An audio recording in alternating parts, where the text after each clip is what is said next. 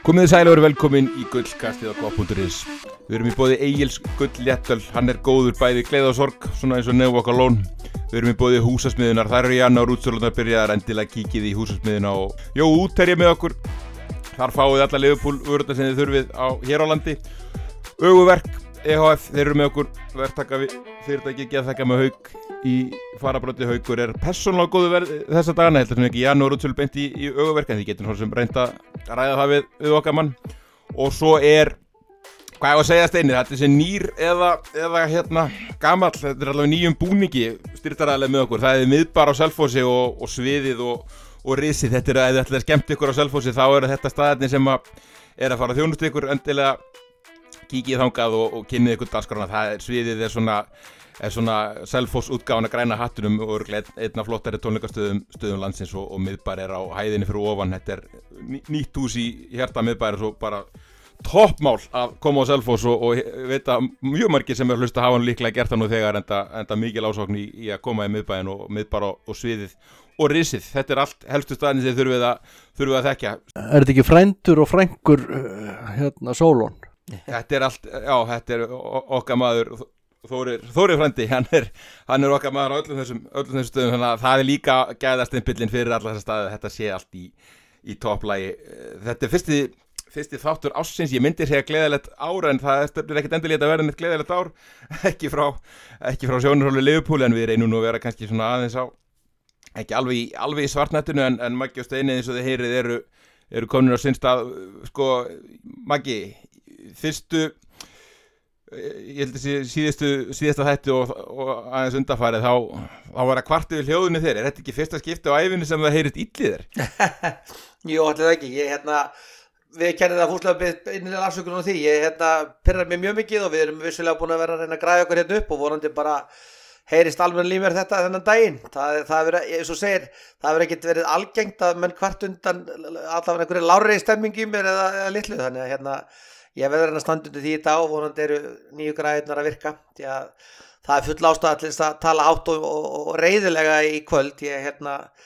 Við þurfum að vera ansi veruleika fyrtir ef við ætlum að vera að prumpa einhverju gullspreyi þetta kvöldið eftir ömurlega framkomu okkar liðs síðan við hittum síðast. Þannig að vonandi hljóðið í lagi og vonandi verður þátturinn ekki alveg handónýtur, en við þurfum auðvitað að vera hreinskilnir líka, það augljóst. Nákvæmlega, við vorum eins og við afsökum þetta, ég held að vera nú, veit að það er pirrandi að hlusta á slæmu upptöku og við erum líklega sjálfur mest pirraðar á því, en vonum þetta sé komið í lag og við erum búin allavega að gera eins og við getum til þess að koma því í lag, en strákar, ég held að dagskráin sé nú... Við erum meira sem búin að fá nýtt hús fyrir Magga, þannig að hann sé bara með alvöru sér aðstöðu. Já. Við gerum þetta alveg, við bara skiptum með hús ef það sem þar, sko. Já, og bara líka hús bara með þetta búa vel í þessu húsi miklir fagmenn, þannig að það sé mikilvægt, sko. Held að það hafi verið góð Liverpool umræðar hanninni, held ég. Já, klálega, og ég ætla kannski að leiða mér að nota stöðuna og bara ótta ættingjum Magnúsar Péturssonar virðingu mína og virðingu okkar. Þetta þetta maður sem var orginal Liverpool maður og á stóra sögu með Liverpool sem hann alveg aftur til þess að þeir komu hérna og spiluðu við KR í Evrópukeppninni og var bara beinlínis persónulegur vinur formanns Liverpool til margra ára, og ég reyndi það sjálfur að þegar ég var ungur pjakkur að vinna á Siglufirði og hafði þá tengingu við Magnús heitinn og hringdi í hann og spurði hvort hann geti skaffað mér miða á leik í Englandi, og hann hélt það nú, ég ætti bara að koma næstur í kemur söður að fá miða hjá honum, og ég kom til hans og hann svo stundu vildi vera heimta hann alltaf tefla við mann, góða við það, hann vann mig alltaf í svona 10 leikjum. Svo skrifaði hann bara bréf og sagði bara, Dear Mr. Chairman, please hand these young men 2 tickets for the game, og bara ég fór með þetta út til Englands og flög með þetta í vasanum og tók lest frá Newcastle niður til Liverpool með hjartað í buxunum og fór upp í afgreiðsluna og sýndi þetta blað, og það leið bara 3 mínútur þangað til þessi ágæti formaður Liverpool kom með 2 miða og bara bað fyrir kvæðu til Magnúsar Péturssonar. Þannig að við óttum honum auðvitað okkar virðingu og góðum aðeins gengin. Klárlega. Húsið hefur mikinn anda. Var það þinni Tistin? Þetta ekki bara heiðursfélagi nummer 1 í Liverpool? Jú, þetta var fyrsti heiðursfélagi Liverpool klúbbsins og ég átti í miklum og góðan samskiptum við Magga, algjör meistari frá A til Ö og algjörlega. Mikil sjónarsviftir á honum og alltaf gaman að spjalla við hann boltan og hann var fróður hann líka, hann mikil virðing. Fyrsti einstaklingurinn hér á landi sem góðsögn sérstaklega sem dómari. Jú, það má eiginlega segja það. Ykkar langflottasti fulltrúi. Já. Það verður engin komist með tennar það sem hann hafði hæluna. Það alveg klart mál og hann hafði miklar og góðar skoðanir á þessu öllu saman. Þannig að þetta mikill maður farinn. Algjörlega mikill toppmaður. Strákar, ég held að það var Brentford og Leicester leikir síðan við töluðum saman síðast og náttúrulega mikið áramóta prógram að baki en það bara, hvað ég var að kalla þetta, panic station time hérna hjá félaginu. Ég meina, ef við byrjum bara á því Maggi að reyna að flokka þetta aðeins, það sem að helst að hjá Liverpool, við náttúrulega höfum við varum þetta umræði hjá okkur í vetur en líka bara og þú veist, hvernig við teljum líklegast að félagið náir sér aftur á strik, bara svona við tökum þetta, reynum að punktu þetta niður og fara eitthvað aðeins dýpra og niða frá þeim sjónarhólir frekar heldur hann að greina þess að leiki eitthvað niður í frumyndir. Þetta var svolítið bara copy-pastaði sem við erum að sjá allt þetta tímabil. Það sem ég finnst kannski, ég sammála því, við skulum ekkert velta þessum leikjum of mikið upp en það kannski samt hægt að vísa í það, því það er auðvitað kannski, við vorum svona eitthvað að velta fyrir okkur að tala hérna saman á mánudagskvöldið og henda því út en ákváðum að láta Elísabet Englandsdrottningu njóta vafans og fara ekki að tala þetta þá að kannski þetta er eina af mínum heimskulegri tillögum, heyrðist mér eftir af mörgum heimskulegum það var þetta heimskulegasta. Hann hefði orðið bannaði fullóttu sennilega sá þáttur, ekki bara börnum en það sem kannski við breyst svo sem er inni frá því að þegar maður var hérna alveg bara rasandi reiður, ég var líka alveg ógeðslega pirraður eftir Leicester-leikinn að það sem að þetta hefur verið að koma upp núna síðustu daga sem að kannski hjálpar ekkert í þessu öllu er það hversu ömurleg tölfræðin á félaginu hefur verið og þessi tveir leikir náttúrulega algjör byltingamynd þess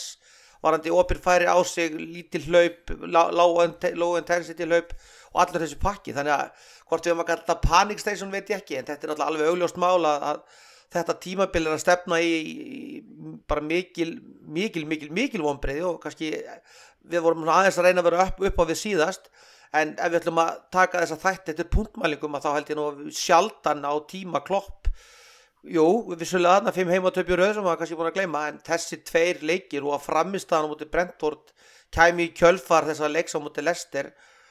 fannst mér alveg einstaklega erfitt því að oft það er nú sjaldnast sem að liðið hefur leikið 2 svona lélega leiki í röð og við getum farið í það nákvæmlega sem við rættum áður að þetta miðjuvandamál er auðvitað mikið þó að kannski í þessum leikjum ekki síður bara ömurlegur varnarleikur og bara einbeitingar skortur einhvern veginn og orkuleysi sem að einkenndi þessi mörk sem voru að fá okkur og bara allt spilið, það var bara ömurlegt. Já, þetta Maggi gleymir reyndar einu punktu þarna og það er til að bæta við einu viðbót sem að kallast ömurlegt að þá er ekkert hægt að segja annað færanýtinguna hjá liðinu líka á hinum endanum, hún er alveg með hreinum ólíkindum þannig að þegar þú ert á fullu í því að klúðra dauðafærum og þú ert á fullu í því að opna á dauðafæri á þig og láta hlaupa yfir það á miðjunni að þá er ekkert vona góð auðvitað mörk breyta leikjum og atvik og allt það og ef að þessi hefði farið inn og þessi ekki og bla bla bla það breytir ekki því og það sem við erum búin að vera að sjá af tölfræði núna sérstaklega núna undanfarið er þetta intensity level og þessar hlaupatölur allar og áður þegar að liðið var upp á sitt allra besta að þá voru við með og við gagnrýndu það sjálfur oft og okkur fannst miðjan oft vera sett upp sem of mikil svona iðnaðar miðja en það bara þurfti til að spila þennan hápressu fótbolt og þú þarft að vera með alvöru lappirinn á vellinum sem að hlaupa og berjast og djöflast allan tíman og það er bara því miður ekki til staðar núna og þá bara verður fullt af götum til í svona heildarmyndina á liðinu. Sko Steini, það er eitt, við byrjum bara eins þá á þar í rauninu því að þú veist síðan 2020 þá má ég segja að Thiago hafi komið inn fyrir Gini Van Aldum svona í ykkur leikmannakaupum og þetta svona verður eiginlega að fara að flokka sem misöfnuð uppfærsla miðjunni með að við breyttum taktíka. Við erum líka að sjá mikið traust sett á Elliot og Jones sem hafa náttúrulega verið báðir í langtíma meiðslum en eru hugsaðir hérna inn á miðjunni og núna keypt Fabio Carvalho sem verið að fá leikinn á miðjunni. Þetta eru leikmenn sem eru ekki neitt í líkingu við neitt af þessum fjórum-fimm sem við vorum að treysta á 2018-19 á miðsvæðinu hjá Liverpool fyrir utan það að skoða fjölda leik, skoða bara aldurinn á hópnum þá miðað við núna. Ég held að James Milner þá 33 ára var eini í hópnum yfir 30 sem var eitthvað svona alvöru í byrjunleginu. Lallana og Minjuleg voru svo gott sem farnir Já, og við höfum náttúrulega ítrekka talað þetta miðjudæmi og það sem að flækir myndina svolítið og bara það sem Klopp hefur að tala hann er með fullt af miðjumönnum. Það til alveg hellingur af miðjumönnum en það sem virðist vera að koma betur og betur í ljós að þetta eru bara ekki miðjumanna típurnar sem að þetta lið þarf að búa yfir. Það eru þarna virkilega hæfileikaríkir strákar. Ég meina bæði Curtis Jones og Harvey Elliot eru gríðarlega efnilegir og hæfileikaríkir strákar. En maður er farin að efast að það sé verið að gera þeim nokkurn einasta greiða með því að vera að stilla þeim upp á þessu stöðu sem þeir eru látnir að spila á núna eða öllu heldur bara hlutverkin sem þeir eru að fá í liðinu að því Harvey Elliot til dæmis, hann bara ekki að valda þessu engan veginn varnarlega til dæmis. Hann aðeins 19 ára, hann samt að vera 20. Hann eins og Maggi kom nú inn á í okkar internal spjalli hérna fyrir stuttu síðan, hann yngri heldur en Jude Bellingham. Hann eldri en Jude Bellingham ætlaði ég að segja. Þannig að aldur segir mjög til náttúrulega bara hversu reynslu mikill þú ert í ákveðnum aðstæðum en við höfum bara á þessu leveli og ef við ætlum okkur að vera að spila þessa helstu titla eins og við vorum að gera bara á síðasta tímabili að þá höfum við takmarkaðan tíma til að vera að bíða eftir og leyfa mönnum að gera endalaust af mistökum. Þá verður bara að finna lausnir miklu fyrr og því miður Maggi ég hef nú verið bjartsýnigaurinn hérna í vetur og Maggi aðeins meira á hinni hliðinni og hann er svona miklu nær því að hafa rétt fyrir sér heldur en ég hafði og það er mikið til út af bara þessum miðjumálum í heild sinna því að varnarleikurinn lítur afskaplega illa út þegar coverið á miðjun ekki neitt og sama skapi frí rönn á hópin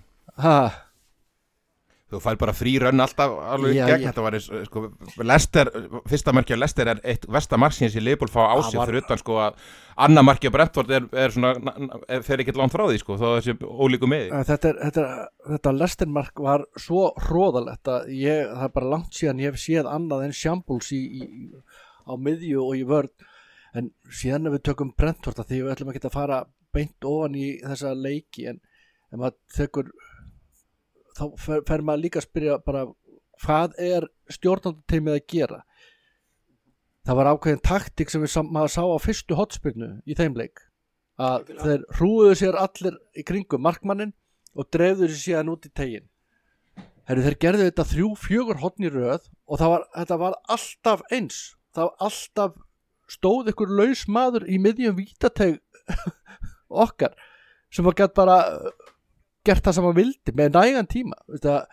af hverju ósköpunum eru menn svona seinir að bregðast við svona hlutum það eitthvað skrítið í gangi menn eru með svo mikið að greiningatækjum og upptökum, vídeóum jara að þú skulur ekki geta brugðust í svona hlut og að menn geti gert þetta aftur og aftur með alltaf með sömur niðurstöðu það bara með lífsins ómögulegt að skilja hvernig það bara getur gerst það var kannski akkurat það sem ég líka að meina með þessu einmitt að ég aðeins að velta mér inn á hérna áðan við það að við erum að leggja inn í Brentford-leik og eftir þessum Leicester-leik sem var líka orkulaus og lélegur. Alisson þurfti að vera í einhverja 5 eða 6 bolta í þessum Leicester-leik sem náttúrulega alveg galið því að þetta Leicester-lið náttúrulega bara búið að vera í algjöru brasi og miklu, þeir ásamt Everton kannski það lið sem hefur verið svona einna mesta dett á nefið síðustu dagana og það einhvern veginn að koma út úr þeim leik með þeim grís sem að var að við tækjum þann sigur og þetta klikkuðu á færum og alveg sammála steinaði því að spennund og núna að þá er hann ekki alveg hjálp okkur þessa dagana í öllu þessu vesinni. En það er aftur á móti þessi miðjusamsetning sem bara ekkert að virka og það er það sem að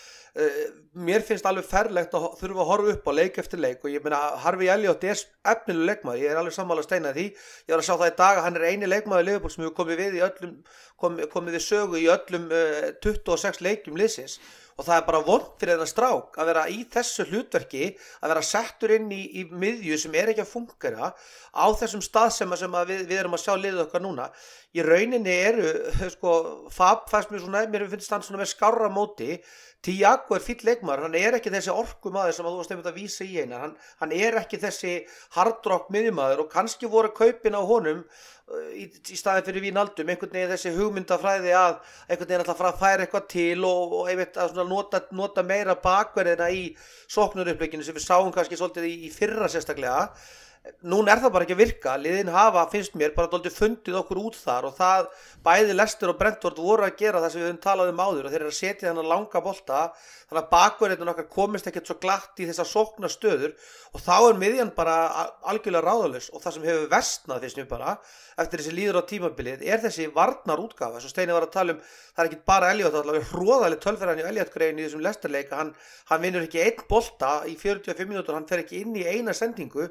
og það hefur bara ekki nóg með það að þessi varnarlega stað, þessi léleg út frá spilinu bara, heldur þetta líka það sem mér hefur fundist að gerast það að pressan okkar hefur bara brotnað endalaust og reglulega á miðjumönnum okkar, miðjumönnum okkar hafa bara tölfræðin ekki líka, tölfræðin sem er að koma sýnir þetta í grafi 2018-19 og þá getur núna tölfræði, við erum með botliðunum í svona hlaupatölum og pressu og því líka það sem menn að nota í dag þessi high intensity running, það var lengi þetta distance of kilometers hvað hleypur langt og við erum ekkert jafn slakið þar eins og þessum high intensity running og það kannski það sem að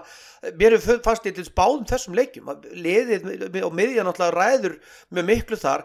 við vorum að halda boltan, við vorum með 72% með boltan á móti Brentford við græðum bara ekki á því og það það sem mér hefur fundist vera eitt af því sem við pirrað mér mest í vetur og verið bara óleist ennþá það einhvern veginn að búa til aftur þessa orku.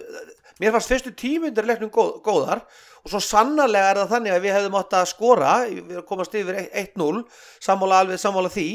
en svo bara deyjum við og það eru bara 35 mínútur þarna sem að við dettum í klúri 2 mörk dæmd af Brentford eins og Steinist að þeir skoru fyrstu 3 hornunum sínum þessi svæðisvörnin algjörlega bara út á þekju og bara svo kemur seinni hálfleikur og það koma smá breytingar, þeir ná að koma sérstaklega Robertson ofar upp vanginn og vinna sig í gegnum það, skorum þetta mark og við höfum líka dæmt af okkur en svo bara fjarar þetta út og það kannski það sem mér finnst líka hafa verið ömurlegt að sjá og það tengist líka þessu mörkum að það verist engin leiðtogi vera inn á þessu liði í sérstaklega þessum Brentford-leik. Þú veist, að fá á sig 3 mörk og 3 hornum eins og Steini lýsti með nákvæmlega saman uppleikinu og það enginn sem einhvern veginn stígur inn í það að færa eitthvað til svo sástu bara strax í seinni hálfleik að þá þetta ekki lengur alveg púra svæðisvörn heldur voru menn sem eltu þetta út að Klopp þyrfti að segja það í hálfleik náttúrulega eitthvað sem mér finnst algjörlega bara óþolandi þetta er bara svo skýrt og klárt að það er svo margt þessi ekki þessi fótboltalegu hlutir heldur bara þessir andlegu hlutir eru bara á okkur mjög skrýtnum stað það sáu þessu marki sem að Leicester skoraði það sjáu þessu á Brentford og það sem er alltaf ennþá með svekkjandi þetta sáum við í fyrsta leik á móti Fulham og þetta ekkert að lagast og það kannski það sem að ég var að vísa ég síðast með það að ég var ekkert vissum við færum mikið ofar vegna þess að mér finnst svo lítið það var lagast og ef við erum ekki að fara að bæta við okkur miðjumanni í þessum janúarglugga sem við erum að nýjasta þá veit ég ekki alveg hvað á að gera við erum búin að prófa að breyta taktík það gekk í smá tíma, komið tilbaka en þessi 2 leikir einhvern veginn bara sitja mann bara með svona eitthvað spæleik á enninu sem bara verður mjög erfitt einhvern veginn að útmá Mér finnst vandamáli svo augljóst út í því að fyrsta lagi erum við endurnýjun í bæði vörn og sókn bara hafin og komin töluvert vel á veg. Við erum búin ógeðslega óhefnum meiðsli og það má ekki gleymast í þessari umræða frekar en 2020. Það eru búin að vera 8-10 manns á meiðslalista. Vandamálið að 6 til svona 8 eru leikmenn sem kemur ekkert á óvart lengur að séu middir. Þeir eru alltaf middur, þetta viðvarandi. Við til dæmis erum að fara að fá vonandi eitthvað af þessum leikmennum tilbaka núna eftir áramót af miðjunni. Maður sér ekkert endilega hvað er að fara að hjálpa mikið og það svo augljóst að þarna komið að endurnýjun fyrir utan það svo þú segir ekki hlaupatölur, við erum með 14. mesta kílómetrafjölda sem liðið hefur hlaupið í leik, þetta var okkur var selt kláfótbolta með það var ekkert lið sem myndi hlaupa meira í deildinni og það var það bara aukaæfingar ef að svo væri, það alveg dáið og maður bara spyr sér Steini bara hvenær hætti þessi Klopp intensity áherslu eða Klopp fótbolti, þú veist að vera allavega aðaladri í leikmannakaupum og svo náttúrulega líka spyr maður sig af hverju eru allir að hætta hjá félaginu í Sporting Director núna 2 í röð og fyrir þannig að félagið að selja svolítið sem hvað að gerast innanvallar þegar innkaupastefnan undanfæri 2-3 ár miðað við 2-3 árin þar áður bara með ólíkindum hvað það verið að hafa breyst Já, ég veit ekki hvað skal segja, þetta getur verið blandað sem mörgu, ég meina þeir hafa talað sjálfur Pep Linders og Klopp að það þurfi að breyta og það þurfi að svona aðlaga boltan sem þeir spila og ég get samt maður sjálfur bara sófaspekingur og hefur nú ekki mjög djúpa þekkinga á þessu en bara af því sem maður horfir á sjálfur og þá bara trúir maður því ekki að í þessum nútíma fótbolta að það geti verið jákvætt og gott fyrir hópin að lækka svona levelið og lækka hraðan svona mikið að því að það ekki langt síðan að við vorum bara okkar aðalsmerki var hápressa, okkar aðalsmerki var bara vinnusemi og bara djöfulgangurinn á miðjunni og út alla völl bakverðinur okkar alveg á útopnu upp og niður kantana og það var bara, menn voru bara þreyttir á að horfa á okkur og menn voru hrætti við að mæta okkur núna þetta allt einhvern veginn svona með ég ætla ekki að segja draga svo djúpt í árin að tala með hangandi hendi en það samt, það eitthvað slen yfir mannskapn og ég hef bara neita að trúa því að þessi leikmenn séu ekki í því formi að þeir geti ekki höndlað að svona meira intensity til eitthvað einhverju leiti náttúrulega meiðslalistin árlega því Steina við erum með aldurinn komin núna 2-3 árum hærri meðalaldur hjá þessum helstu leikilmenn og við erum með ógæslega oft með sömu leikmenn sem eiga fylla þessi hlutverk og öll þessi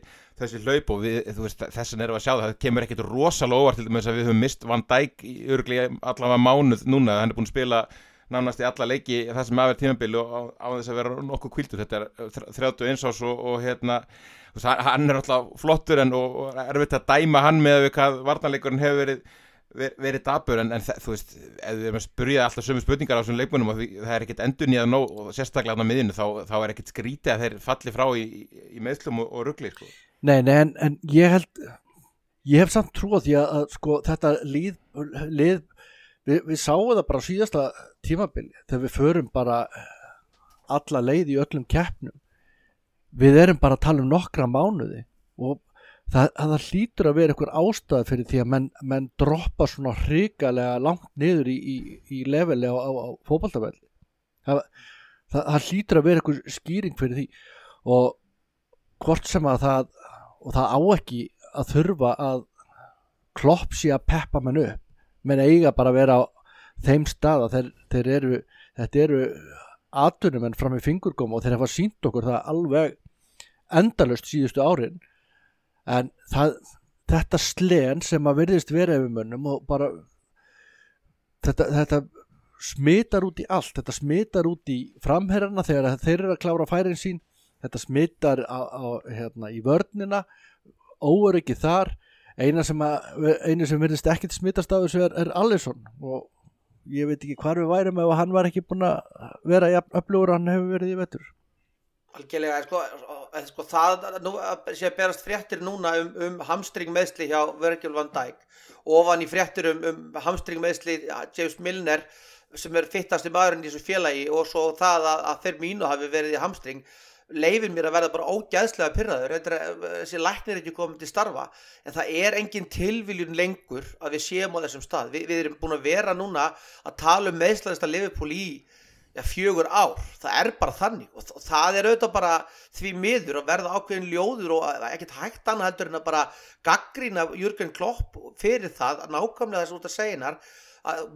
við erum kannski að detta inn í þennan líftíma sem var hjá Dortmund að til þess að spila þennan fótbolta þá þarftu að vera á öðrum tíma eða öðru belti heldur en bara búlkina leikmennu Liverpool núna. Ég alveg sammála stein í því, þetta ekkert eðlilegt, þetta dropp. Við erum að keppa 4 keppnir á síðasta ári. Ef við töpum næsta leik þá eftir að mótið hálfnað þá verðum við aldrei ofar en í 8. sæti, mögulega í 10. því að Brighton var upp fyrir okkur, Fulham geta farið upp fyrir okkur og eitthvað eitt enn, við vorum að ræða þetta núna bara áðan Súnes og félagar og droppið frá því í maí úr öðru sæti og bara markatölutapi í rauninni í það að vera komið einhverjum 7-10 mætti Manchester United og niður í 10. sæti, það ekkert eðlilegt við það og það auðvitað það sem að var að vona einhvern veginn þegar að vinur okkar Klopp fekk þessa heimsmeistarakeppnispásu, það myndi vera einhver breyting. Við komum bara með fleiri meidda úr pásunni heldur fóru inn í það ómeiddir, skiljiði, og leikmenn sem voru á HM sem komu heim ómeiddir, þeir meiðast bara strax. Það eitthvað að og það eitthvað sem að kallinn þarf að horfast í augum við. Mér fannst hann sína ákveðin merki með að skipta bara 3 í hálfleik. Hann ekkit vanur því alltaf að vera það á þeim stað og hann kom eftir leikinn og auðvitað fór hann að tjóta í dómarinn og þá búa íslenski fjölmiðlar til einhverja fyrirsögn, en kjarni ræðunar var auðvitað bara það, hann bara segir það þegar hann segir Brentford vildi þetta meira en við. Brentford þegar ég var að skoða það hitliðið sem getur farið upp fyrir okkur ef við töpum fyrir Brighton næstu umferð. Þá bara svo augljóst mál að þannig einhverjar uppskurðar þörf, hvort það akkurat þess að vísi á þann einar og hvort að þetta eigendamál og þessi skipti á þessum lykilmönnum og bakvið félagi að hafa áhrif eða hvort að Klopp lendi saman við eigendurnar í sumar sem svona aðeins farið að kvísla núna herra að hann hafi ekki fengið inn þá leikmenn sem hann vildi og hans andi í gegnum tíðan auðvitað að vinna með þessa leikmenn. Ég segi náttúrulega bara alveg ennþá og það alveg pottið ekki neitt annar en Klopp sem ákveður það að gera 5 ára samninga og hækka Joe Gomez og Curtis Jones í launum. Þannig að Klopp bara núna bara með drullu erfiðar spurningar sem hann verður að svara. Mér finnst líka erfið. Þetta er líka að til dæmis að halda Henderson, hann á 2,5 ára eftir að samningi og Milner öll þessar, það að taka pláss á miðjunni frá þá svona byrjunleis stöðu allavega í Henderson tilvíkinu að líka þar sem hæg endurnýjun sko. Alveg sammála, Fabinho í rauninni leikmaður sem á að vera í heimsklassa og ég alveg á því að meiri sé að þú sett atvinnum þá það að vera með ólétta konu og nýfætt barn hefur áhrif á því, þannig mér finnst Fabinho að vera leikmaður sem við erum að tala Thiago flottur leikmaður og ég ætla ekki að taka því að móti Leicester vann sinni í leikinu og var klárlega besti maður liðsins. En hann bara önnur típa af leikmenn heldur kannski við erum að horfa til að við þurfum leikmenn sem eru með einhverja vinnu og geta að vera að vinna boltan og geta að vera að keyra upp hraðan og það hugsaði Thiago í staðan fyrir Keita og Ox sem væri miklu eðlilegri þróun á liðinu sammálaði ekki það, ég vil bara fara að sjá Oxinu miðunni því að Henderson sýndi alveg á móti HM og hefur sýnt leiki með Liverpool í vetur að hann getur klárlega verið leikmaður sem getur komið á miðuna ef hann fær ákveðna hvíldur og allt gert það því að Henderson ennþá með fullt eftir sig leikmaður en hann kannski alveg svo Elliot bara ekki leikmaður sem getur spilað 4 leiki í röð og gert það vel Milner er alveg líka þar hann getur tekið leiki og er frábær í einu leik en þetta en mér finnst Milner alveg komin á það stað hann er bara á þeim stað sem hann á að vera en það sem ég finnst vandinn þeir eru allir alveg þannig og í þeim klassa en heilt yfir tímabil þá þurfa lykilmennirnir að vera 23 til svona 27, núna er Fabinho 29 ára, við ættum að vera að spá í það núna í sumar, hvort það væri ekki komið tíma að kaupa einhvern arftaka fyrir hann sem kemur kannski inn þá næsta tímabili og svona tæki við eftir það, í staði fyrir erum við svona 5-6 manns á undan í röðin sem þarf að endurnýja á miðinu, það bara ógeðslega lélegt plan og það akkurat það sem þarf kannski einhvern veginn núna að fara að gerast og það partur af þessu meðslaplani eða hvað við erum að tala það við erum kannski er það bara þannig við þurfum að fara að breyta fótboltastíl, ég veit það ekki en þá verður að kaupa leikmenn inn í það því þessir leikmenn sem voru þarna, menn við getum tekið dæmi Grikkjan okkar ágæta sem hefur alveg okkur fundist þér að þokkalegt backup, hann var hroðalegur á móti Brentford hann er bara ekki nógu góður til þess að vera þannig að og svo erum við hinum með Trent of kaupum hérna unga skota sem verðist bara hafa fengið eitthvað hérna, við mann ekki lengur hvað heitir hafsendin sem að Ben hérna Ramsey Ben sem við seldum til Rangers Ramsey bara út og þegar núna Milner út er þá Trent að fara að spila núna alltaf hægri þannig að mér finnst þetta meiðslamál og bara hvað þá núna þegar Van Dijk aftur, þetta er svo augljós álagsmeiðsli Milner brotnaði niður eftir 30 mínútur, hann er búin að vera í 4 vegna fucking frí það eru 4 fucking vikur þar sem er ekki leikur Milner meiðist í fyrsta leik tilbaka 5 mínútur kemur meiddur úr þessu frí Van Dijk kemur tilbaka og þetta eru að þessum 11 meiðslum er þetta held ég 8-9 vöðvatognanar að kalfa að læri og þetta eru bara álagsmeiðsli og 2 heila, nei, hvernig var það? Já, og 4 árum setna þá getur þetta ekki verið Pep Linders að kenna þegar það nú var að reyna að fara að grafa ykkur svoleiðis aktebrekt þvælu upp þetta er annarkvæmt fell í kaupa í stefnunni eða fell í því hvað við erum að vera að gera með þetta í intensity því þetta er svolítið svo Steini var að lýsa náða þannig að það er bara eins og þetta sé Austin Powers mynd eða Space Jam mynd það sem bara mojoið er bara farið og það er bara klárlega að hluta til þjálfaran en auðvitað líka þarf einhvern veginn að fá spotni í þetta eigendamál allt. Já, Steini, var þetta eignarhaldið af félaginu? Eru við óðbóðslega hratt núna fannir að horfast í augu við það að eignarhald FSG sé orðið jafnvel úrelt og þeir virðast náttúrulega hafa komist að þeirri niðurstöðu að svona skrýtna fréttir búin að vera þeim í vetur. Ég þá kannski aðalega spáði og þetta getur náttúrulega verið ömurleg þróun í fótboltinu hvort að keppinautarnir séu rauninni allir búin að bregðast hraða við heldur Liverpool verið að gera. Það er alltaf verið að samfæra með að Arsenal og Chelsea og Tottenham þau þurfa að kaupa svo mikið þegar þau þurfa að ná Liverpool. Þau eru að kaupa svona mikið til þess að ná Liverpool og eru nú flest búin að ná Liverpool sko. Já. Hver er til dæmis munurinn á Liverpool og hinum með áttunni? Er ekki eiginlega öll orðin sko fyrir utan olíufélögin orðið eigu sko einstaklinga, ekki svona fjárfestingahópa eða hvernig förum yfir þetta bara toppliðin? Já, ég held allavega að það sé orðin mjög ráðandi hlutur hjá okkur einum ríkum gaur í þessum félögum og þetta ég hef lengi aðfylgst að mér finnst að fótboltalið eigi að vera sjálfbær og hef alltaf ekki að fara út á þeirri skoðun en staðreyndin er enga síður svo í dag að við verðum ef við ætlum að halda yfir þessi lið þá verðum við að fara spýta aðeins í lóanum. Við erum búin að gera mörg frábær kaupi gegnum tíðina undir þessum eigandum en núna erum við að horfa á þessi lið voru í sumar Chelsea, Arsenal, Tottenham þessi lið voru að eyða tæpum 200 upp í 400 eða 300 og eitthvað milljónum punda í einu glugga og öll eru þessi lið núna virðast alltaf að fara að styrkja sér verulega og er að fara í dýri leikmannakaup nema Manchester United, þeir virðast ekki eiga neitt pening, það er vantarlega út af því að þeir eru í sölu ferli og þeir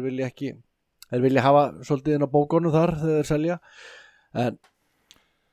heilt yfir hafa þeir allavega líka þeir eru allavega bara að eyða miklu meira heldur en öll þessi lið, kannski bara Chelsea en það eru auðvitað pirrandi að horfa upp á þetta að við virðumst ekki eins og núna þegar þetta er svo obvious, eins og maður var kátur þegar maður sá bara, það er búið að kaupa Cody Gakpo, bara 1-2 á bingo greinilega búin að vera skátan lengi, hann er available, bara hoppum á hann hvernig í ósköpunum eru ekki til peningar til að kaupa einn miðjumann inn í hópinni líka núna í janúarglugganum ég gerir mér og ég hef nú verið mjög hávær með það í gegnum tíðina ég veit að janúarglugginn er erfiður mun erfiðari heldur en sumarglugginn en nú virðist vera töluverð hreyfing á markanum það virðast flest lið vera komnir og byrjar að hreyfa við leikmannum sem að þeir eru búin að setja svona á targetlistan sinn við erum búin að tala mikið um Jude Bellingham síðasta 1,5 árið en ég bara trúi því ekki að það séu öll egg í þeirri körfu og það komi bara í ljós í sumar hvað verður með það ég held að einn bestu kaupin sem við höfum gert var að kaupa loksins Lækni og vonandi hann að byrja núna í janúar því að við bara vitandi það hvernig þessi félög virkorði í dag að þá svo mikið þetta fyrirbyggjandi dæmi og þetta læknateymi ef að það ekki með svona eitthvað verkstjóra eða framkvæmdastjóra yfir sér að það getur ekki verið gott til lengdar. Ég ekki að segja það að öll þessi meiðsl hefði ekki komið til ef að læknirinn hefði verið til staðar en þetta hlýtur að vera svolítið stórt púsl í heildarpúslina því að annars væri ekkit verið að ráða lækni og þeir ekkit á neinu lúsa launum þessir starfsmenn. Þannig að já, ég veit ekki hvað skal segja. Ég var svo fokkbrjálaður þarna eftir þennan Brentford leik að það var nú ekki að sjá í samskiptum við á Facebook. Ég bara ennþá að reyna að velta því fyrir mér bara hvernig þú fórst að því að fá þessa hugmynd upp í kollin að taka upp gullkast Anna, hver maður sem verður að skamma okkur núna hefur ekki látið vaða ég næst ringi í þið beint og teka bara það bara komið að gullstund Egils gullstund núna bara í gleðasorg það leiðist þér að brosa út í annað yfir þessu spjalli en svo datt á því fyrir þegar maður fór að hugsa um að leika aftur en það alltaf eins og við förum ekkert nánar út í þetta spjall nei, alls ekki það er bara nógunum vessið og drottningur í samt en hérna það sem við erum alveg klárlega að horfa á náttúrulega bara akkurat það sem þú veist að vísi í einu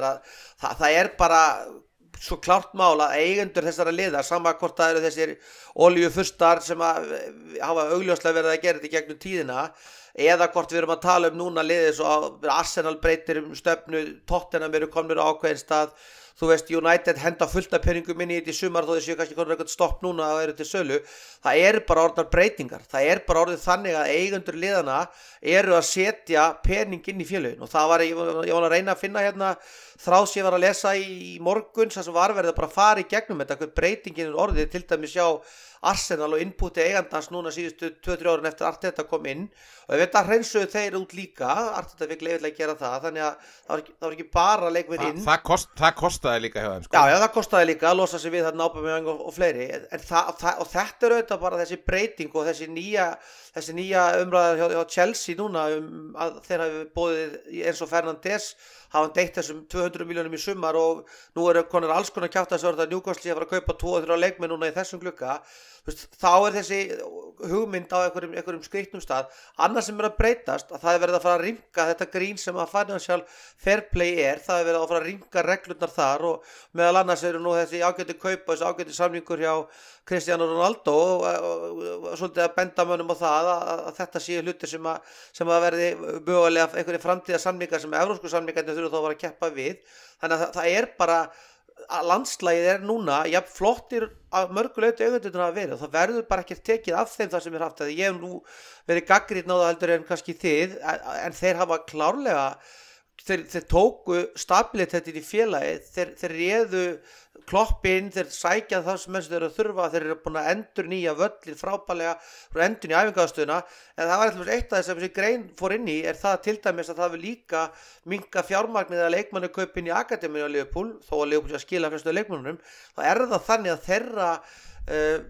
þeirra rekstra fórsendur hafa verið aðrar svo náttúrulega annað að gerast líka þeir náttúrulega að fara reyndar gerist það í amerískum íþróttum að þessu lið þar þau bara svona eiginlega fórnað fyrir valrétti þeir eru bara gjössalega búin að losa sig við alla leikmenn sem voru að fá einhver laun hjá Red Sox þannig að sagan það að þeir séu að fara að stofna eitthvað ofur körfuboltalið í Las Vegas gæti alveg verið rétt ég held allavega í umræðinni okkar eignarhald núna einhver pæling sem ég var að horfa til og var rættum hérna fyrir einhverjum mánuði síðan að fá einhvern minnihlutaeiganda og dreiða eignarhald ég bara ekki þar lengur ég þar til þess að einmitt keppa við það sem Steini var að lýsa áðan þá þurfum við bara eiganda sem tilbúin að spila alveg á línunni á þessu financial fair play ef við viljum hafa liðið á þeim stað sem við viljum sjá það gerast ég aftur að tala svo Steini ég ekki ennþá að horfa til þess að þessar kjaftasögur Dubai og Saudi-Arabíu sem eru að poppa upp núna svona annars slæðin á Twitter sé endilega það sem maður vill en leikmannamarkaðurinn virðist bara vera þar ég held Ég held maður ekki að móteli á United, Arsenal og Tottenham hafa ekkert breyst að þeir vilja þetta og stefna að þetta undir sér reksturna á sín liðum sko. Já, en á móti þá er það bara ekki alveg það eina, það er alveg klárt mál að það voru 2 leikmenn, 2 miðjumenn sem að Liverpool var að skoða sem að skipta lið í sumar, annar heiti Matheus Nunes og núna er bara komin bara frekar sterk saga það, Liverpool ætla að kaupa hann í sumar og hins vegar sko að mínu viti lykil maðurinn til dæmis í liði Fulham er þessi Palhinha sem við áttum náttúrulega bara að kaupa leikmenn sem kostuðu 30-40 milljónir þannig að þetta Tchouameni eða kjaftas að núna það að þeirra ákveða að fara ekki en kungu og hafi í alvörunni verið eitthvað sáttur við það að fara liðið inn í mótið svona það er bara líka eitthvað sem ég bara skil ekki og og kaupa á Artur Melo inn í þessi paníki það sýnir bara hvað er búið að breytast innkaupastefnan hróðalega eða sko illa og það er bara nákvæmlega það sem er bara veltingurinn með þetta sem að auðvitað núna að því maður er sveiflast bara svo dingullísu núna lítur þetta allt fyrir eitthvað ill út Nei, talandi þetta Maggi, bara með við verum að taka þetta upp þá er það bara staðfest með Matthías Núnes, hann er að koma hann er farin út af middur, hann sittur allavega á vellinu middur as we speak það er bara hann er bara orðið klárið ég sem að koma það bara í janúar þetta var alveg með Núnes klárlega og Palhinha er náttúrulega búin að vera leikmaður sem er akkurat kannski að auðvitað er að spila mörgum kannski sömu stöðu og Fabinho en þú veist það að hafa gert þetta svona sá sem að tók þessu ákvörðun hvort þetta var Klopp og Linders ásamt þessu kaupa hérnum verður að læra því líka núna og það ég sagði eins og Steini að bara janúar glukkar aldrei góðir en þetta má ekkit verða málið og finna það er þannig ef þú ert ungur Jude Bellingham núna í mæ sem við erum að Klopp síðast í dag greinilega svona ennþá að tala inn í ef Liverpool fyrir utan meistaradeild og hann er að fara að spila með liði sem hefur ekki verið að fungera á læri launum heldur en Real Madrid og þeirri stöðu sem þeir eru hvað hann þarf að vera mjög mikill Liverpool maður til þess að segja nei við Real Madrid og koma til okkar á þessum stað við verðum að leggja allt undir til þess að vera áfram í keppni þessara bestu meistaradeildarsætið er bara lágmarkskrafa hjá félaginu og bara þeir verða bara að líta í speilin við erum að tala um miðuna Virgil núna er burt í mánuð ég er svolítið gaman að því þá verða að tala um það eitthvað skoðanakönnun og það hvað menn vildu sjá þá voru 90% sem settu inn Konate og Matip Nat Phillips fekk 5% og svo voru tveir möguleikar með Gómez sem samtal fengu 5% Gómez gæti verið að fara í extended run sem hafsend því að við vitum það að Matip er ekkert að fara að spila fram á vor það er líka ákveðið mál sem er ekkert heldur að hjálpa þannig að núna þurfa þeir bara að mínu viti sækja einn alveg miðjumann 2 þess vegna til þess að bara koma þessu liði á þann stað að fara í lágmarki sem í 4. sæti Ekki spurning, en Steini það er þetta verið umræða núna líka aðeins kringum áramótin hvort að raunverulega rótin á öllum þessu vanda er bara Pep Linders ég meina það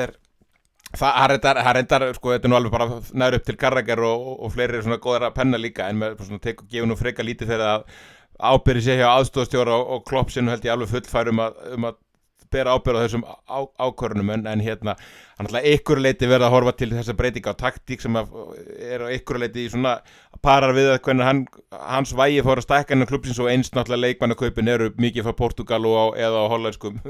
leikmanni og hollensku deildinni en þú veist hvað gefur mikið fyrir þetta? Ég gef ekkert fyrir þetta Klopp er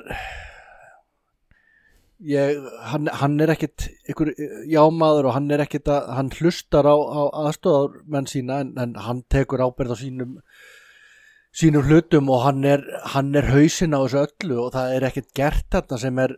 þvert að geði hans þannig að þeir eru að vinna þetta saman og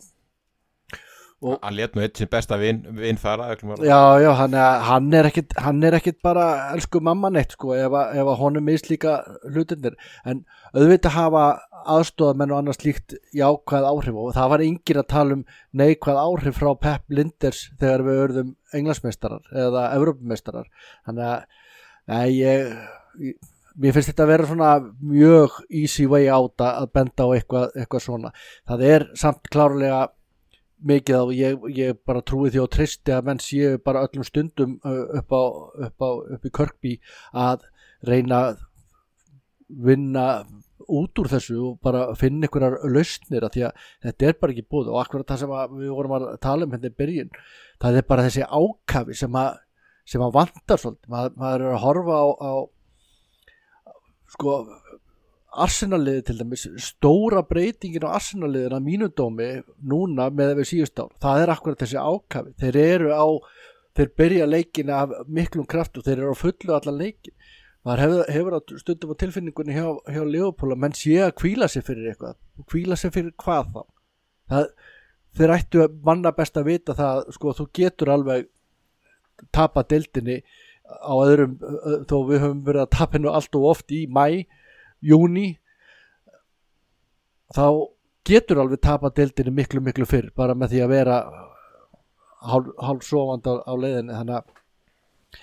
þetta hlýtur að vera bara umfjöllunarefni nummer 1, 2 og 3 og þetta með að menn séu meira að leita í Portugal og Holland, ég held að sko Liverpool ekkit eina liði sem að horfa mikið til Portugal og Hollands að því að þetta eru deildir sem eru þarna á hæðinni fyrir neðan þessar staðstu deildir í Þetta hljómar rosalega svo pyrrings hálmstrá til að þetta svolítið þannig og ég meina portugalska deildin hefur verið góð fítardeild fyrir alla staðstu deildir í heiminum í mjög mörg ár, þetta ekkit nýtt sem að gerast þar sko og sama með Holland sko. Við getum farið lengst aftur í tíman og verið að týna til alls konar stórbrotin kaup úr hollensku deildinni. Þetta bara stóru liðin horfa svolítið í þessar deildir að því að það auðveldara að lokka mennina í burtu frá þeim, þeir vilja náttúrulega leikmennina vilja komast á hæsta level sem að mögulegt og það auðveldara að plokka leikmenn úr svoleiðis deildum einhverja virkilega góða talenta heldur en að vera að plokka úr staðstu liðunum í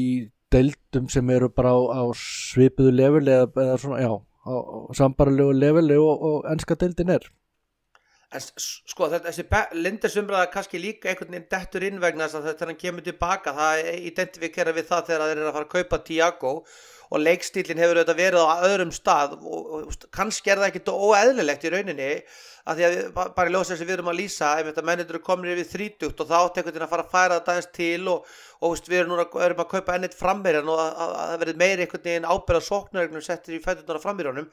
en auðvitað það ekki þannig að Pep Linders ber ábyrgð, það alltaf bara þetta alveg svo þegar að vera að kenna Akterberg og það minnilega gæti ekki neitt sko, að þú veist þá verður að grípa einhvern hálmstrá sem auðvitað ekki rétt, hins vegar verður auðvitað bara að spurja sko allt félagið spurninga og þjálfarateimi líka, það verður að garga á Antonio Conte, nú veit ég ekki hvernig staðin hjá þeim í dag en þeir eru fyrir ofan okkur og talið að Tottenham sé búin að klúðra tímabilinu sínu og konar spurningar að láta Conte fara, Klopp auðvitað ekki á þeim stað því að hann hefur unni meira en Conte, en það mjög eðlilegt að menn fari í umræðina og þá held ég stundum og þá leggja menn ekki í Klopp og grípa þetta eitthvað eins og þegar Akterberg var alltaf kennt það að Mignolet var ekki nógu góður, hann náttúrulega var ekki sá sem keypti hann, það var Rodgers sem valdi sér það og þar með fór reyna og menn voru eitthvað að reyna að búa eitthvað til úr honum, ekki frekar en að það var ekki Akterberg að kenna þegar Karius kúkaði upp á nakka á móti Real, en þá var einhvern veginn frekar en að menn þyrftu að segja það að Karius voru raunkaupa, þá var einhvern veginn að finna einhverja aðra heldur en Klopp fyrir því, hann auðvitað bara ósnertalegur og það hjá okkur öllum en það einhvern veginn núna verið að reyna að gaggrýna sko, mér stundu verið að gaggrýna Liverpool á sama hátt og til dæmis Tottenham eða jafnvel Chelsea núna að vera að tala að Potter verið bara rekið inn hann bara ná ekki inn árangri en það leggur einhvern veginn í Klopp og þá einhvern veginn finnst mér að bara lítið mannlegt að þá að taka Linders og að Klopp þurfa að skipta aðstofamann, það finnst mér þetta bara sama atrið og manstu þegar að Brenda Rodgers var á sínu tíma þegar að allar vondu kaupin voru út af einhverju transfer committee og það alltaf reynd að finna einhver svona hálmstra og að sjálfsögðu þetta ekkit smá teimi og mörg teimi sem í kringum svona þessi risa fótboltafélag og það ekki ykkur einn eða tveir sem að skipta öllum máli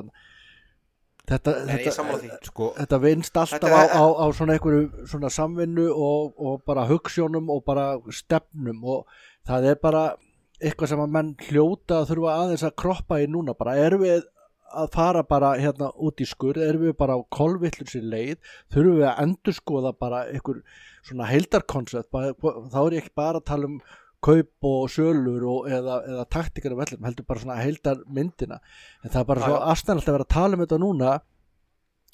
nokkrum mánuðum eftir að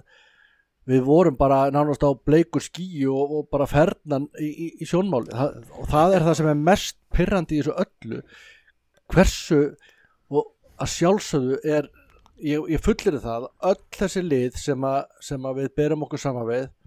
væri búin að vera í stökustu vandræðum líka ef þau væri bara með þennan meiðslalista, en þá hlýtur að þurfa að horfa á þennan meiðslalista út frá þeim forsendum, bara af hverju í óskupunum hann alltaf upp á 7 til 11 eða 12 menn. Það hlýtur að vera einhver ástæða þar að bakvið, að því að, eins og ég segi, Arsenal, þeir væru miðjadeild eða þeir væru búin að vera í þessu. Breiddin hjá City myndi aldrei þola þetta. Saman með öll þessi lið sem við erum að byrja okkur saman við. En þetta er bara eitt af púslunum í stóra púslinu, að það er þessi þáttur og hann er að koma mjög illa niður á okkur núna og það hlýtur að vera einhver greining í gangi og ég bara enn og aftur, ég skil ekki hvernig í fjandanum menn fóru að því að vera án framkvæmdastjóra þessa svið sem að sér endurhæfingu og allt þetta í allan hennan tíma. Ég næ því ekki. Tökum aðeins Maggi meðslalistan og hvað er svona líklegt að svona eins og staðin er núna þróast eftir áramót. Naby Keita, hann er núna búin að vera viðlöðandi hópin og komin á æfinga fyrir svolítið síðan, hann er búin að spila 3% af tímabilinu, Ox er búin að spila 10% og núna byrja 3 leiki í röð, þannig að þetta kannski vonandi eitthvað aðeins að glæðast í honum. Thiago, hann og Henderson er báðir búin að spila sig ykkur 50%. Þetta er rosalega dýrt hjá leikmönnum og sérstaklega þessum aldri. Milner ætti nú að koma í næsta leik, Bobby Firmino kemur í næsta leik að ég held, er ekki talað um að Diogo Jota ætti að koma núna í janúar, er það ekki ennþá? Það er svona einhver von verið að gefa það. Sko, hann hefur ekkert spilað á þessu tímabili held ég. Arthur er nú farin á æfinga kallgreið og setur tilfinningaþrungna status. Ég get alveg trúa því að þetta ár hafi verið erfitt hjá honum persónulega kallgreið, það hjálpar ekkert innkompedeildinni hjá okkur. Cody Gakpo er náttúrulega rosalega spennandi viðbót sem að náttúrulega, þú veist, ef þú takir bara skoðið alla leiki Liverpool, sérstaklega deildarleikina og bekkin í þessum leikjum, þá er bara ótrúlegt hvaða er augljóst að við þurfum eitt sóknarmanni viðbót og mögulega er það hugsað eitthvað til að breyta leikkerfi eins og voru svona fannir að gera vísbendingar og er svo ekki Henderson, hann er ekki mikið meiddur og hvað tala Van Dijk, hann er vonandi ekki mikið meira en í janúar, þannig að þú veist, eins og staðin er núna þá er Luis Díaz svona stóru langtíma meðslin. Já, sko, en hausraukur er kannski akkurat það sem Steini var að vísa í áðan, Einar, það er alveg hárrétt hjá þér að það eru þarna menn að koma sem að verðast svona vera detta tilbaka. Trúið þeir meðast aftur. Já, algjörlega, þú veist, það er bara, þú veist, þetta er bara búið að vera við, ég var að reyna aðeins að, það er erfitt að einhvern veginn að skoða bak í tíman, ég voru aðeins að svona fletti gegnum það, en þetta er bara búið að vera viðvarandi, það hefur vantað einn mann inn í, sko, einn af lykilmönnum inn í línundun okkar, bara meira og minna núna í 4 ár og það er kannski það sem maður hefur áhyggjur af akkurat er það að til dæmis núna að ef Van Dijk er í burti mánuð, þessi mánuður reyndar er alltaf alveg óskaplega lítið að leikjum, það er ekki nema 3 leiki staðfestir núna í janúarmánuði og ef við förum ekki áfram í bikarnum þá er þetta reyni bara 2 deildarleikir og þessi þetta er ansið stóri deildarleikir Brighton og Chelsea að þá er það kannski líka eitthvað að hjálpa það sem er kannski vesennið í því er akkurat það sem ég var að vísi á þann að við fáum 4 vegna frí og það eru 2 lykil menn á æfingarsvæðinu Bobby Firmino og Milner Firmino er ekki ennþá komin og Milner meðist til 30 mínútur í fyrsta leik og það er kannski það sem að þarf að fara að lagast og mikið vona að þessi Steini var að tala um á hann verði rétt að þessi læknir muni breyta einhverju en það hefur ekki samt verið málið jafnvel þó við höfum verið með þessa fysio hvað er þetta svona styrtar og þrekþjálfar jafnvel keypta frá Bayern München eða hvað það hefur verið það höfum við ekki náð að halda þetta einhvern veginn út að vera með liðið okkar heilt þegar það hefur verið heilt í langan tíma þá hefur það auðvitað bara fyllt okkar bestu rönnum þegar við erum meistaradildina þá vorum við bara með þið munið það við vorum að reyna að búa til eitthvað úr því þá var spurning hvort það er í Vínaldum eða sko Milnerinn á miðunni hitt var bara sjálfskipað vörðin markmaðurinn og framlínan var bara eins alltaf og það helst og það er bara það sem að sko þarf einhvern veginn að finna aftur þannig að núna meðslalistin sem að er að tæmast þú veist, mikið vona ég hann verði bara 3-4 eins og er bara eðlilegu hinumliðunum en sjálfstraust manns í því er einhvern veginn bara dálítið farið það er bara þannig að það virðist vera að líkamlegt ástand liðsins að einhverjum ástæðum hvort sem það er mikið álag síðust að þetta var alltaf rosalegt álag í fyrra og líka minn kannski getur ekki gengið endalaust eða bara vont æfingálag, þá verðist þetta vera bara sagan okkar í vetur og ég hef ekki tröst eða trú á því að þetta breytist núna. Ég veit bara treysti því að við sjáum til dæmis Bobby Milner tilbaka helgina en hver er að fara, Milner að spila hægri bakur vegna þess að við viljum að halda Trent heilum og ef að Trent meðist þá erum við komin á einhvern stað sem við viljum ekki vera á sko. En hversu lengi getum við talað um hversu erfitt síðasta tímabil var? Það var ekkert Evrópumótið neitt í sumar, menn fengu fullt sumarfrí og fullt undirbúningstímabil. Við erum með óvenju fáa menn í HM-liðunum og óvenju fáa sem að spiluð af ykkur vitiðar. Við erum með restina í öðru prísísóni til að geta byggt þetta upp aftur. Þetta er ekki þessi þreyta eftir síðasta tímabili er bara ekki hægt að nota sem afsökun. Punkt. Alveg sammála Steini og við mistum fæsta af topp 6 liðunum, mistum við fæsta á HM. Já, en við erum hérna núna komin á ber beinin samt. Þannig að þetta er bara það er ekki hægt að tala um síðasta tímabil í þessu samhengi sem einhverja þreytu eftir það. Það er bara vonlaust. Það er líka strákar að sko fyrir utan að hvað holningin og liðin er hræðilega búin að vera allt þetta tímabil og miðjan alltaf tengir hvorki sama vörn í sókn, það er alveg gjössalega óþolandi á köflum. Við erum með sóknarmennir okkar sko, Darwin Núnes er búin að taka ekkert lítið sviðsljósið af Mo Salah sem er að klúðra ekkert mikið færum heldur en Núnes og er bara svipa pirrandi fyrir fram að markið í flestum leikjum. Vonandi glæðist þetta eitthvað hjá þeim báðum þegar þeir fannir að fá eitthvað alveg hraða með sér núna þegar Cody Gakpo kemur inn og vonandi Diego Jota fljótlega og náttúrulega ef að Bobby er náttúrulega búin að vera ágætur á þess tímabili en þeim vantar bara ennþá meiri hjálp og en sko aumingja skapurinn í þessum leikjum sem móti Brentford virkuðu bara litlir og Elliot komst ekki nálægt, við erum að tala um miðjunni hjá Fokkings Brentford, við erum búin að fá 8 stík í 7 útileikjum, þetta er bara svona fallbaráttulega form sko. Já, og þú lætur að hljóma þess að það sé bara svolítið mála að vera án 3 framherja. Það er reyndar bara Já, núna 4. Já, núna 4 síðustu leikjum. Það segir Nei, það er náttúrulega bara rótin sko, við erum ógeðslega svekkjandi meðslinn og Díaz er svekkjandi Diego Jota en bara fara dett í svona Harry Kewell því líka svo allt og margir leikmenn hjá okkur. Þetta er að vera frekar þreytt dæmi og bara að það skuli vera svona margir sem eru akkurat svona sem verðist vera gerðir úr einhverjum kristall, mjög brothættum kristall en þetta er náttúrulega hroðaleg tölfræði, 8 stig úr 7 útileikjum er náttúrulega bara ekkert annað en hroðaleg tölfræði þannig að og bara enn og aftur, ég veit ekki hvað við getum sagt meira um þetta en það sem að ég er nú seinþreyttur til vandræða og ég ætla að bakka minn mann Núnes upp mér finnst hann alveg geggjaður og því miður hann átti sturlaða afgreiðslu í þessum Brentford leik en því miður var hann rangur í því marki og það er eiginlega það sem ég gagnrýni hann mest fyrir að það er hversu dapur hann er í rangstöðu klókindunum, hann er allt og oft bara vel fyrir innan þegar hann er að fá boltan en krafturinn og ég bara aftur við vorum með úrugvæskan framherja sem að skoraði ekki að þurfti 5 færi til að skora 1 mark fyrsta árið sitt hjá Liverpool þannig að ég hef ennþá tröll að trúa þessu strák og ég held að hann verði þetta sé nafn sem að ég eftir að verða mjög stórt í fótboltaheiminum næstu árin og ég hlakka mér náttúrulega bara mikið til að ég hjó eftir því hjá Magga á þann þegar vorum að tala um þetta intensity á miðjunni og það allt að ég er alveg hjartalega saman ég vil bara fara að sjá það eru ákveðnir hlutir hjá Ox sko, þegar Ox er í formi þá er þetta gæða fótboltamaður og ef við náum að halda honum heilum á meðan við býðum eftir næstu mönnum inn að þá held ég að við ættum að setja hann niður á miðjuna ef við getum hent gagn på hann á kantina því að segir það sem þarf það eru að treysta á Ox Chamberlain já, en það verður aldrei á hann það verður aldrei sagt um hann að hann leggir sig ekki fram hann er síhlaupandi og það er alltaf kraftur í honum og menn geta svo sem náttúrulega hans langstæðsti galli náttúrulega hann helst aldrei heill af því að það vita allir hversu góðu fótboltamaðurinn en svona í þessu á þessum stað, á þessum tíma það sem okkur vantar áfergju á miðuna að þá myndi ég vilja klárlega sjá hann þar fljótlega af þeim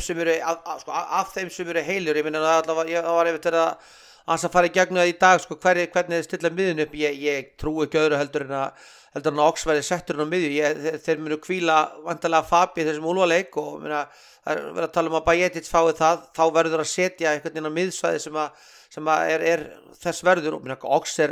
allt öðrum stað mínu viti heldur en allavega Curtis Jones og Keita sem átti fínan leik að mörgu leiti náttúrulega tognar að heila í þessu þriðamerki og vantar einhver orku þannig ég alveg á því að Ox eigi að vera þar aðeins að fá að tala með Núnes að ég mennir auðvitað og full ástæði fyrir alla Liverpool með þess að hætta að kaupa Domino's pítsur eftir þennan drullu Twitter posti á Domino's í Bretlandi sem er náttúrulega ógeðslega ömurlegt að horfa upp á og bara hættum á bara Domino's, sorry, ég ætla bara að segja það upp á að Núnes akkurat á þeim stað sem ég vil sjá hina hann hefur hraðan og hann er eiginlega eini hann og Robertson í síðasta leik Fabinho ekki hardrock leikmaður hann og Robertson voru svona þessir leikmenn sem voru ennþá á þessu intensity leveli sem maður vill vera að sjá hann hleypur stanslaust, hann er alltaf að gera vartvís, maður sá hvað Brentford var í miklu vandræði með hann og alveg sammála Steina að hann er að vera á mikið rangstór hann þarf þetta ekki, hraðinu svo mikill en það er ég er ógeðslega svektur að hann skora ekki að þá verði ég ekki eins reiður við hann vegna að það er svo augljóst mál að hann er að leggja sig allan í þetta það hefur náttúrulega Sala ekki verið að gera í vetur þannig að bara takið þið orkuna hans og streifiði hennum liðið og þá væri á allt öðrum stað og setið eitthvað kraft á miðinu þannig að við tengjum miklu betur við þessar leikmenn út allan leikin þeir hverfast undir lok leiksins þetta bara dó út eftir markið þetta bara dó ömurlegt komið flott innkoma inn í leikinu en það er steindrest það er bara ekki ásættalegt á móti Brentfordliði og hvað þá Brentfordliði í ykkur leikjálega svona við erum að underperforma XG hlutfallið sóknarlega um 24% í síðustu 10 leikjum sem er náttúrulega bara ógeðslega pirrandi og það er ekkit bara Núnes þó hann eigi nú mjög mikið í því en það er allavega orðað þannig þeir eiga nóg inni og það held ég að komi líka með betri hjálp frá miðsönum látum meiri hlaupum það jú, desperate og alltaf við erum komin í panic station eins og ég sagði og hvað vantar meira þungar og Ox heill og hann er búin að ná núna 3 leikjum í röð væri kannski ykkur skamtíma laust þangað til við fáum alvöru hjálpa miðuna en að því sögðust inni ekki auðugan Garðar Gresja hver fær fagmann vikunar hjá húsmiðunni? Herði, ég var eiginlega komin á það að velja belgan sem að skoraði einu hjá okkur sem að skoraði 2 mörk núna en hann fær að koma með í veisluna ég held að það sé nú alveg klálega Herri, við ætlum að senda það er langt síðan við sáum alvöru Ox-mark og Ox-markið hans var vel tekið og hann átti fína spretti og við erum búin að vera að tala vel um hann núna og er á meðan og vonandi helst hann bara heill strákgreiða því að þetta er gæða leikmaður og við ætlum að útnefna hann fagmann húsasmiðunar þessa vikunar og hann getur farið niður í Skútuvog og náð sér í gasgrill Weber Genesis E325 geggjuð grill þannig að Ox getur boðið og hann getur meira að boðið brössunum bara eftir næstu skýrnavislu og upp á og Faes og menn fá á sér líka í kjölfarið Það er ekki spurning hann fer og hann sleppar sér á okkurum útsölum í húsmiðinu Þú áttur hann að brandara sjálfur þannig að ekki vera úfa þetta átt hann alls ekki kenna við þetta þína hræðilegu brandara það er bara algjör óþarfi að vera Þú slóst öll met í síðasta þætti Þú slóst öll met, það á engin séns í þig Ekkert að marka svoleiðis upptakan þeim þetta klikkað en það heyrðist ekki neitt í okkur Herðu, Maggi Wolves í bikar á laugardaginn og ég held að það sé það er eini leikur og við erum bara að fara að detta inn í og það við þekkjum það nú ekki hjá Liverpool það er bara 1 leikur á viku og svo kemur tæplega 2 vikna pása þannig að kemur nú vissulega ágætis tíma og á pappír ætti nú Wolves í 2 leiki að vera nokkuð jákvæða fréttir en maður veit ekki neitt þennan mánuður eftir tapamóti Brentford, Leeds og Nottingham Forest þá var mann ansi vel slegið niður og kýldur og búið að sparki mann Já, sammála því. Og þetta náttúrulega, við erum ríkjandi bikarmeistarar og deildin að verða okkur ansi þung í vöfum, þannig að ég neita trúaður heldur en að menn séu að setja dálítið full force í þetta, því að það bara beinlínis ömurlegt ef við spilum ekki þarna í fjórðumferðinni, þá erum við að fara í aftur eftir 4 vegna HM fyrir að ekki vera með aftur til Dubai í 2 vikur, því að þá missum við úr þarna 2 vikur af fótbolta en að keislan fyrir aftur í gang með meistaradeildina. Ég horfði aðeins á þarna og settist svona niður í dag til þess að horfa á Úlfali spilaði Manchester United. Þetta er náttúrulega bara nýr stjóri og bara sama útgáfan. Úlfarnir standi í vörn meira og minna og eru líkamlega mjög sterkir og er að beita skyndisóknum, lið sem hafa alveg verið að valda okkur vandræðum. Þetta er alveg nýttmæki, maður sá þetta ekki til að Brentford. Nei, nákvæmlega. Þú veist að þannig að það er alveg, svo þú segir Einar, að þá er alveg uppskriftin á því að leyfa sér að vera stressaður. Ég aftur á móti bara neita að trúa því. Ég bara neita að trúa því eftir þessar ógeðslegu framkomur, framistöður fyrir ekki við, ég kannski bara ógeðslegu framkomur. Já, hann má alveg kalla þetta framkomur. Já, ógeðslegu framkomur gagnvart stuðningsmönnum.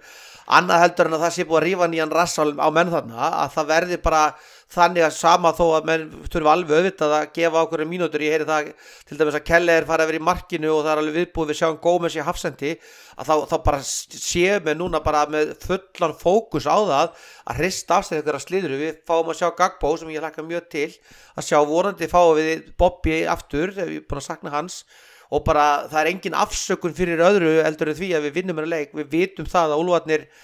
bara það er orðin bara föst regla hjá öllum þessum liðum sem eru eins og þeir eru núna á kafi í fallbaráttu að svona líka rótera sínu liði, þannig að þeir munu ekki vera með alla sína bestu leikmenn, ekkert kannski frekar en við.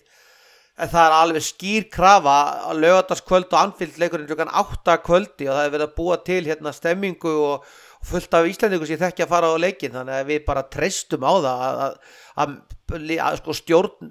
félagsins og leikmenn séu bara allir jafn ógeðslega fúlur og við erum, og munurinn á þeim og okkur og það þeir geta actually kannski lift andanum aðeins, og það hlýtur að vera bara algjörlega skýlaus krafa til leikmanna félagsins eftir þessar ömurlegu framistöður gegn Brentford og Leicester, að menn koma á Anfield og bara íti fólk í gang. Leicester leikurinn er búin eini fótboltaleikurinn á Anfield í 2 mánuði og hann var ömurlegur. Þú veist, nú koma þær aftur á Anfield og það er bara skylda að menn fari í einhvern gír. Þannig að ég ætla ekki að lýsa því hvað hefur fúll ef ég er að fara að horfa á 3. ælu framistöðuna í röð hérna helgin og ég bara neita að trúa því. Þeir eru, meðan þetta er sagt að vinna Aston Villa á útivelli, þannig að frábært. Eitthvað er næsta liði í deildinni. Já, og það eru ekki lengur næsta liði í deildinni. Everton eru komnir í næsta sæti. Það er alltaf ykkar ánægilegt. Við getum alltaf fundið bjarta punta í öllu, þannig að þessu bara að fagna. En þetta Úlfarlið eru engir muggar, sko, þessi tala alltaf fram að vera með þetta muggar. Það eru leikmenn þannig í þessu Úlfarliði sem eru bara alveg sprækir, og þeir eru ennþá með þessa miðjumenn sína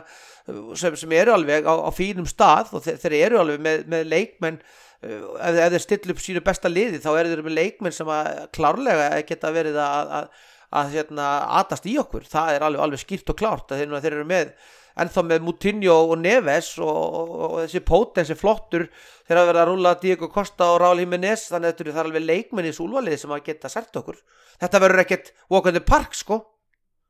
Ég var að rifja hvort þetta væri ekki örugglega Diego Costa sem var hann í Wolves, ég var búin að gleyma þess, og komu uppfærsla á Wooskort síðuna að það var komið guldspjald, þannig að jú, þetta var klálega hann. Staðfest. Þeir eru náttúrulega, sko, þeir eru að spila núna as we speak og voru að halda þetta út, þá endar Everton í næsta sætinu, en klárlega, sko, miðað við stöðuna sem er á þeim núna, þá hlýtur bara allur fókus að vera að koma sér almennilega úr þessari botnbaráttu, og það er ekkit margir dagar í leik, þannig að ég hugsa að það verði bara alveg svo Maggi var að segja. Ég held að verði bara mjög svipað með bæði lið. Þau koma til með að rótera aðeins hópnum sínum. Þetta verður ekki sterkasta lið hjá báðum aðilum. Það er sami fókus báðum megin, bara á sikkvara menda töflunar. Annar lið er að reyna að koma sér í alvöru gýr í topparáttu þessi meistardeildarsæti og hitlið að reyna að gýra sig upp í að koma sér úr þessu fallsvæði, þannig að þessi bikarleikur hann lendir svolítið þannig inn á milli og ég held við komum til með að sjá það svolítið á uppstillingum liðana. Við erum að fara að sjá stráka eins og Bajsetics og vonandi Oxin á miðju og fá vonandi að sjá fyrstu mínúturnar hjá Gagbo en þetta verður engu að síður hörkuleikur af því að þetta Wolves-liði á náttúrulega ekkert að vera á þessum stað þar sem þeir eru búin að vera. Algjörlega, ég ekkert sem hann rótir eitthvað mjög mikið með við bikarleik út af því að það langt á milli leikja og langt í næsta leika en við sjáum til því allavega þarf að ná betri takti saman og vonandi breytist það. Ég vil fá hjá okkur strákar áður við endum þetta, fá spá fyrir þennan leika móti Wolves. Við ætlum það leiðir að tala ensku deildina núna en við býðum með það þangað til eftir hennan bikarleik í fyrsta lagi en spá fyrir þennan leik og kaupi Liverpool leikmann í þessari viku. Það náttúrulega janúarglugginn opinn og það vægast sagt pressa á FSG. Ég held að þessi langmesta pressa sem hafi verið FSG síðan núna og þessi Gagbo-kaup þó þeir væli við því að stundismenn sé ekki ánægðir, þú veist, þetta bara ekki svo leikmaður sem að gjörsamlega allir voru að kalla eftir að þyrfti í Liverpool-liði þó að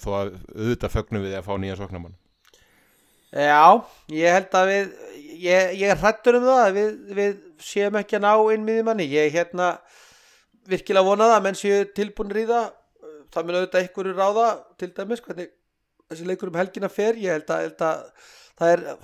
alltaf hættan á því að menn svona einhvern veginn ef þessi leikur fari illa þá sé einhvers konar áherslur lagðar í aðra hvort áttina með það hvað við vilja gera.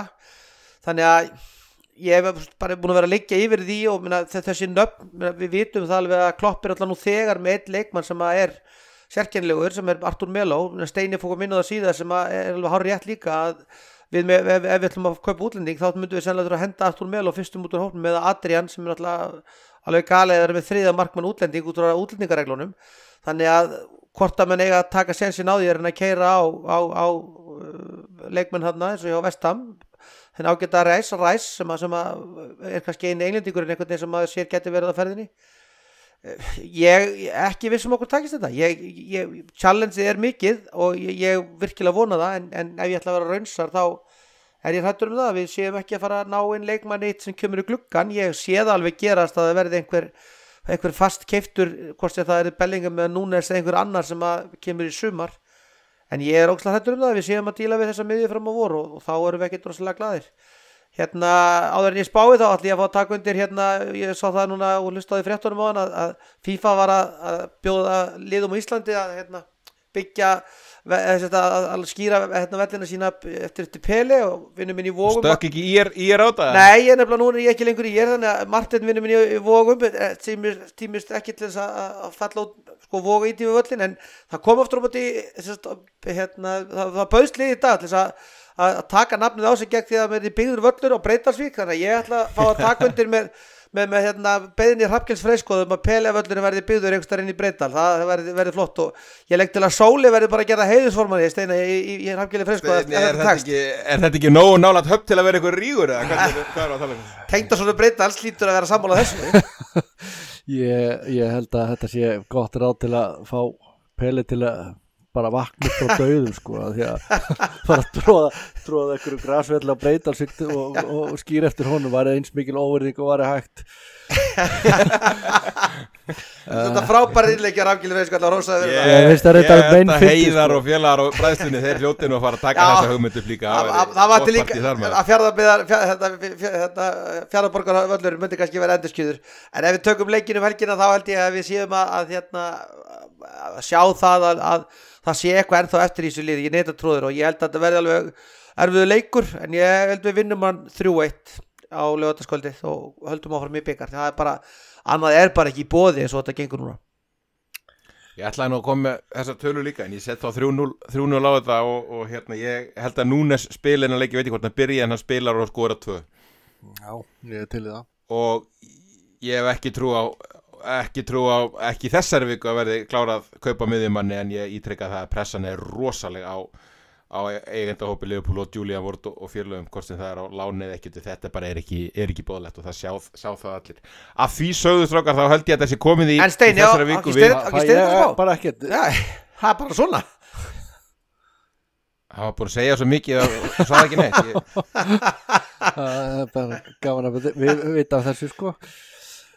Herðu, ég held að ég er bara sammála Magga.